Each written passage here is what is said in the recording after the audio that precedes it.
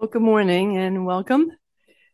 It is my pleasure to introduce and pray for our speaker today, Joy Kerr. But before that, just attention to big announcement. No Bible study next Wednesday, not because it is Halloween, but Upper Dublin schools have off on Wednesday after Halloween on Tuesday. There you go. So that is a little confusing, but no Bible study next Wednesday. Yeah.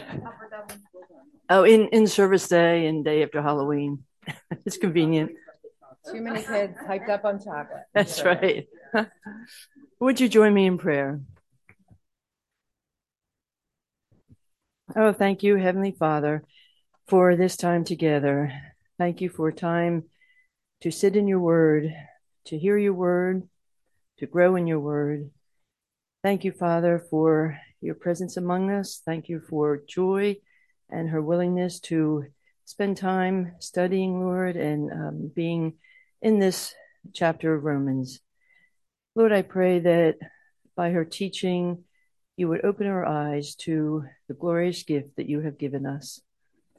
Thank you, Father, for how you have taught Joy, and I pray that we would benefit from what she has learned from you and being in your word. So thank you, Father. We pray that you would be with Joy in all the ways that she needs it.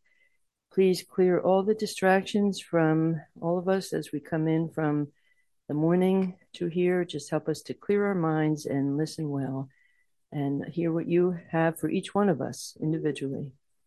Thank you, Jesus. We pray all this in your holy name. Amen.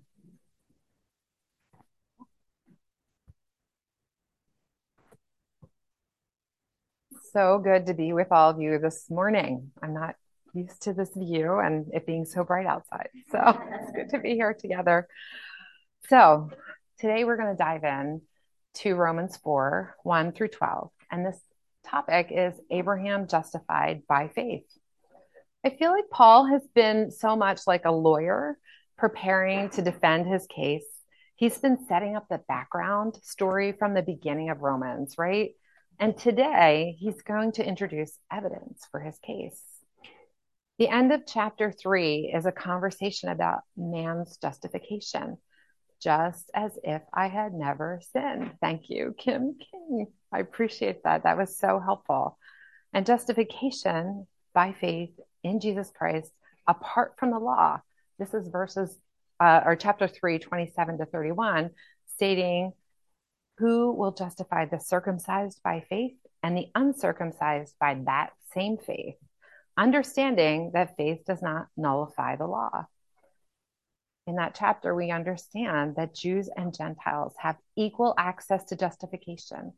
There is equity in Christ Jesus. And then this leads us into chapter 4. Chapter 4 is where Paul will use two major Jewish figures to further build his case, Abraham and David. Tim Keller writes that using Abraham and David as examples is a masterstroke by the Apostle Paul. Abraham was the father of the Jews, and David was the greatest king of the Jews. Jewish people were proud to be called children of Abraham. Abraham was and still is revered by the Jewish people as an ancestor of God's people and a model of faithfulness. We know that Abraham is he's really a key figure in God's plan of salvation as revealed in the Old Testament. It is important here to understand that Paul is demonstrating to the Romans that Abraham's story fits into Paul's concept of salvation history. The purpose in using these two men as examples was and is to show the difference between faith and works. Paul uses questions, like any good lawyer, to introduce the next part of the argument. What shall we say was gained by Abraham, our forefather, according to the flesh? And by that, he means circumcision. If in fact Abraham was justified by works, he had something to boast about, but not before God. Even Abraham couldn't boast before God. What does the scripture say? Abraham believed God, and it was credited to him as righteousness. So this scripture is originally found in Genesis 15:6. It is proof of justification by faith. So when we use the word believed, it's not believing there is a holy God or a God who saves, but believing when he promises salvation by grace. God promised Abraham that his offspring would be as numerous as the stars. Now, Isaac was not even a twinkle in his mother's eye. Abraham was well into his 70s, and Sarah was well beyond childbearing years. Sarah even tried to manipulate the situation by giving Hagar over to, to Abraham to produce a son, to produce that heir. How often do we do things like that, trying to manipulate the outcomes because we have a better way than God does? But in Sarah happened to be listening in on Abraham's conversation with God in Genesis 18, and she laughed out loud. And of course, God heard her. She denied it, but he heard her, caught her in the act. What God was promising seemed absolutely impossible, but Abraham believed God, and it was credited to him as righteousness. So in the following verses 4 and 5, Paul explains what credited or reckoned or counted or imputed means. It depends on your translation of your Bible. And so this word is found 11 times in Romans 4 alone. What does it mean to be imputed, counted, or credited? Account to him, to Abraham, a righteousness that does not inherently belong to him. It is a gift. According to the Westminster Theological Seminary, imputation often refers to the legal or forensic crediting of Jesus' perfect righteousness to believers by faith for justification, just as if I had never sinned, made right with God on the basis of the obedience, not of me, but of Christ. And that's how we become justified, through the obedience of Jesus Christ.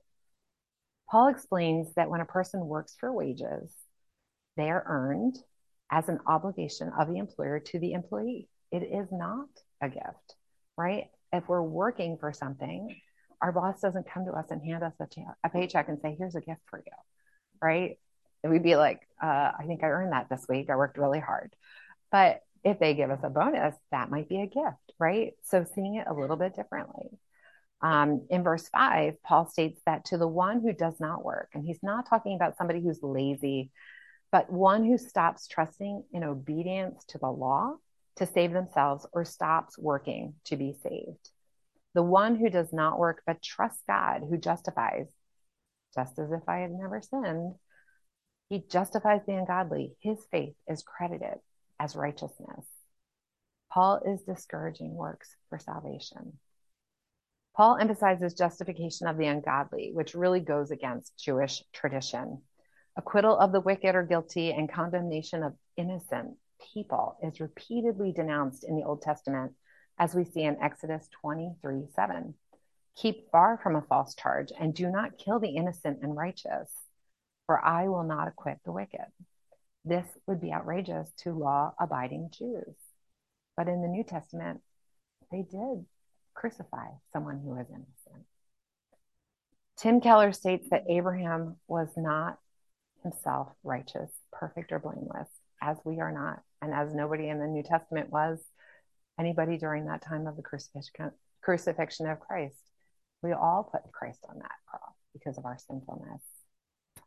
So Martin Luther says, that it is possible to be loved and accepted by God while we ourselves are sinful and imperfect, because Christians are simul justus et peccator, not the best at Latin, at the same time both righteous and sinful. So as Abraham was not righteous, not perfect, not blameless, God treated him as if he were. God is a God of grace who always gives freely without constraint, and he is never obligated to any person. He does not credit based on works. He is a generous Savior who gives freely to those who believe. I'm going to steal from some future learning in Romans 8:32. He who did not spare his own son, but delivered him over for us all, how will he not also with him freely give us all things?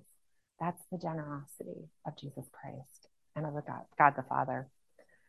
Tim Keller also uses a really nice example by saying that saving faith is equal to a trust transfer.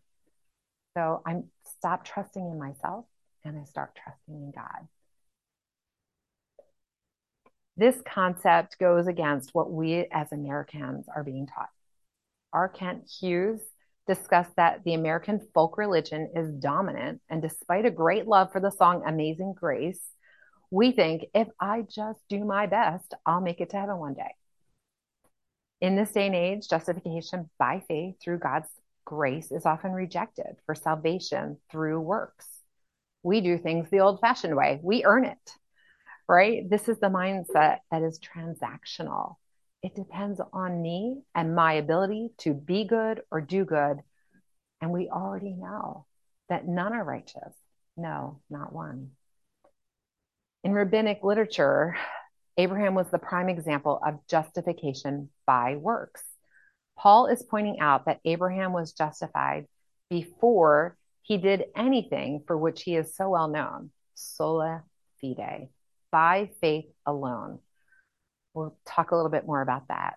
But I do want to talk about how we can seek our own Savior by trusting in our own performance.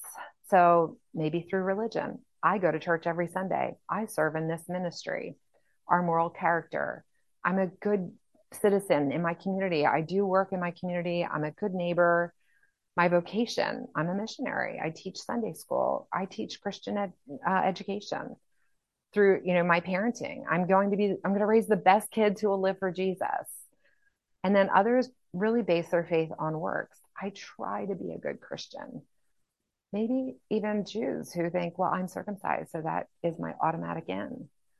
I come from a Christian family. I believe God and try to do his will. That's faith plus works. Or I believe in God with all my heart, and that's faith as a work. Paul kind of abruptly turns here and starts talking about David. So he moves from talking about Abraham to using the example of David, just as David also speaks of the blessing of the one to whom God counts righteousness apart from works. Now, verses 7-8 come directly from Psalm 32, 1-2. Psalm 32 is a psalm of David, who was the greatest king of Israel. He was a man after God's own heart, but he was also guilty of sin, as we learned over the past 2 years studying in 1st and 2nd Samuel in our Bible study. Yet, he experienced the joy of forgiveness. He had a contrite heart. He admitted his sin, and he asked God to forgive him. And so he experienced that joy of forgiveness. Psalm 32 is a psalm of confession. Blessed are those whose lawless deeds are forgiven and whose sins are covered. At that time, by the blood of the spotless Lamb, but today, through the blood of Jesus Christ.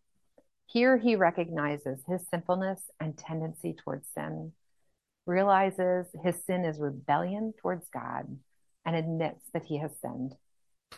Blessed is the man against whom the Lord will not count his sin, credited as righteousness. Here he trusts God's willingness to forgive and accepts God's forgiveness. Sometimes we really struggle with accepting God's forgiveness. And we take that sin back and we're like, I got to figure this out. Put it on the altar and leave it there. Let God take care of that. He is a forgiving God. So when sin is deeply rooted or overgrown in our lives, it can be really challenging to see it as sin sometimes, or even that we need a savior. Jesus is willing to forgive every sin in our lives. Nothing is too great for him. It is the reason he went to the cross, to lay down his life and die for us, so that he could conquer death and hell by raising from the grave on the third day. Do you live like you know that kind of power in your life, the resurrection power? Or are you just hoping to be good enough to work your way to heaven one day? How overwhelming it would feel to be that person who has to feel the weight of responsibility of my heavenly destiny. if it were up to me, I'd be on my way to hell as soon as my feet touch the floor in the morning. I sin in many ways that seem just not even that, they seem trivial to people, whether it's, I'm just not spending the time that I need to with God. I'm not giving things back to Him. On Sunday, Pastor Anthony talked about our sinful nature. We are not sinners because we sinned. We are all born sinners, and we all need a Savior. It's because of original sin by Adam and Eve. You don't have to teach a child to lie or disobey, right? Did anybody have to go through that with their child and say, no, this is how you're going to lie? No. It comes naturally to every single one of us, right?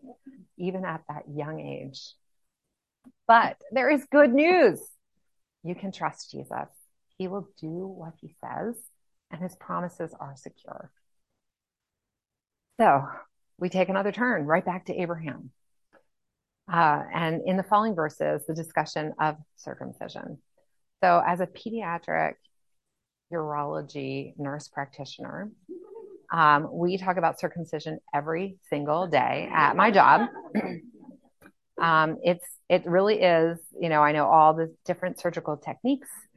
I assist in surgery. I also know that parents have very strong feelings about circumcision. And it can be either related to a cultural reason, it can be a religious reason, or it can just be tradition in our family. This is what we've always done. So knowing that in this day and age, what it's like, and then thinking about in the time of Abraham and how this was a sign and a seal.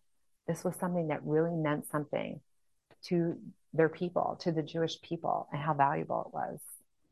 So verses 9 through 12 reveal that Abraham's faith, not the outward sign of circumcision, was what God saw in him and counted to him as righteousness.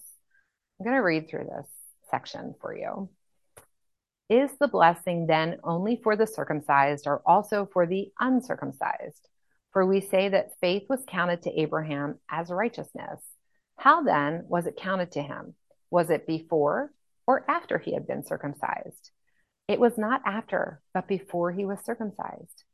He received the sign of circumcision as a seal of the righteousness that he had by faith while he was still uncircumcised. The purpose was to make him the father of all who believe, without being circumcised, so that righteousness would be counted to them as well, and to make him the father of the circumcised, who are not merely circumcised, but also walk in the footsteps of the faith that our father Abraham had before he was circumcised. That feels like the most circular conversation and sounds just like a lawyer, right? Anyway, so it's like, wow. So let's just kind of hash that out. So we know that in Genesis 15:6, Abraham believed God and it was counted to him as righteousness. He was an uncircumcised believer. Circumcision was later given as a sign and a seal or a physical sign. Genesis 15:6 was 430 years before the law was given and 14 years before the sign of circumcision. And David, so Abraham had the law. David did not have the law, and David did have the law. So we can look at that contrast. And Paul uses these two great examples of one who was not under the law, Abraham, and one who was under the law, David. So David was automatically circumcised as a baby because in Genesis 17, so this is 2 chapters after 15, Abraham received the covenant of circumcision. Then God said to Abraham, as for you, you must keep my covenant, you and your descendants after you, for the generations to come. This is my covenant with you and your descendants after you. The covenant you are to keep. Every male among you shall be circumcised. You are to undergo circumcision, and it will be the sign of the covenant between me and you. For generations to come, every male among you who is 8 days old must be circumcised, including those born in your household or bought with money from a foreigner, those who are not your offspring. Whether born in your household or bought with money, they must be circumcised. My covenant in your flesh is to be an everlasting covenant. Pretty important, everlasting. Any uncircumcised male who has not been circumcised in the flesh will be cut off from his people. He has broken my covenant. Abraham was 99. when he was circumcised. I mean, I think that's a really big step of faith, right? And I've been using the Blue Letter Bible for some other commentary, and I had the opportunity to listen to a message by Joe Focht on this chapter. He reported that the Talmud stated that even a Jew could not come to Passover without the mark of Abraham in the flesh, circumcision. And if they turned from the living God, who is Yahweh, to idols, they would go to hell, but not before God would return their foreskin before putting them in hell or Sheol. He would remove the circumcision, which actually means he would put the skin back. That is certainly a miracle that only God could do. But I do not know if that is true. I think it is a thought of man. It is part of the Talmud. So Isaac does not come along until chapter 21, about 25 years from the time that Abraham believed God and it was counted to him as righteousness. Abraham, the father of all who believe, circumcised and uncircumcised alike, he walked in the steps of faith of his father. He was a pilgrim who sought a city whose builder and maker was God. He was a stranger in the land of promise. We know in Hebrews 11, that is the faith chapter. By faith, he believed when he could not see the end result. He would never know the many generations that led to the birth of Messiah, the death of Jesus, or the resurrection. Hebrews 11:1. Now faith is the substance of things hoped for, the evidence of things not seen. Hope is not a something, it is a someone. It is Jesus. My sister's in-laws had a huge sign on their front lawn for years, and it said, without Christ, no hope. And it just rings true at every level for me. Hebrews 11:8-12 talks about Abraham. By faith, Abraham, when he was called to go out into a place which he should after receive for an inheritance, obeyed. And he went out not knowing where he was going. By faith, he went to live in the land of promise as in a foreign land, living in tents with Isaac and Jacob, heirs with him of the same promise. For he was looking forward to that city that has foundations, whose designer and builder is God. And even Sarah gets some recognition here. By faith, Sarah received power to conceive, even when she was past the age, since she considered him faithful who had promised. I love this next section.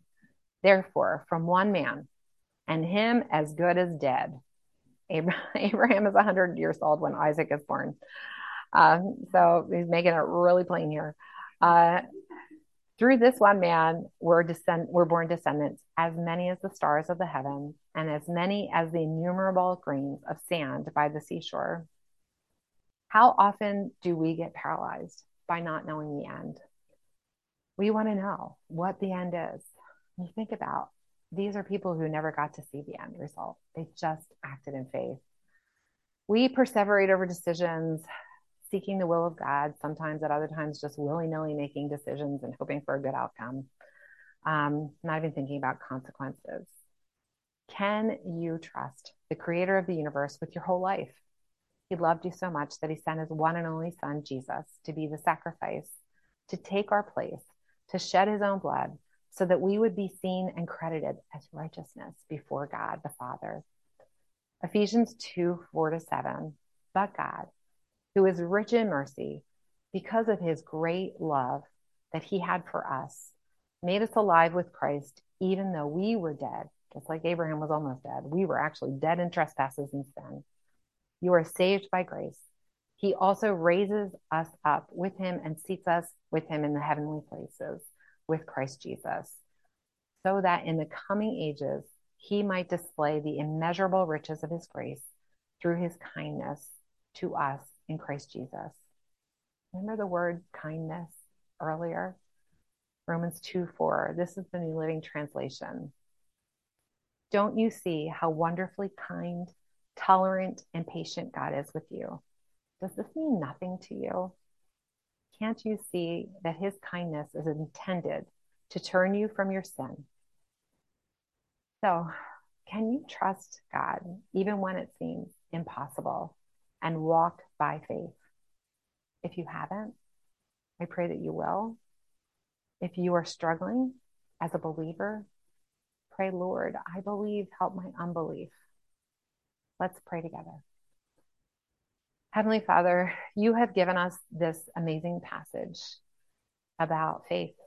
You've given us great examples in men who are fallible, in Abraham, in David, and even Sarah.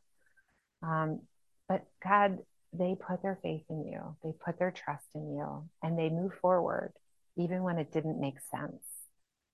And so I pray that as we go through our days and our lives, that you would just help us to keep our eyes fixed on you, to remember that even when we sin, we can ask for forgiveness and that it is the righteousness of Christ that God sees in us. I pray for anyone here who does not know Jesus, that you would help them to come to a saving knowledge of who he is. And I pray for every believer here who is struggling in their faith, God, that you would help them through this message and through this time of studying together in their small groups to really work it out together and to be encouraged by these words. We thank you for how you're working in our lives. In Jesus' name, amen.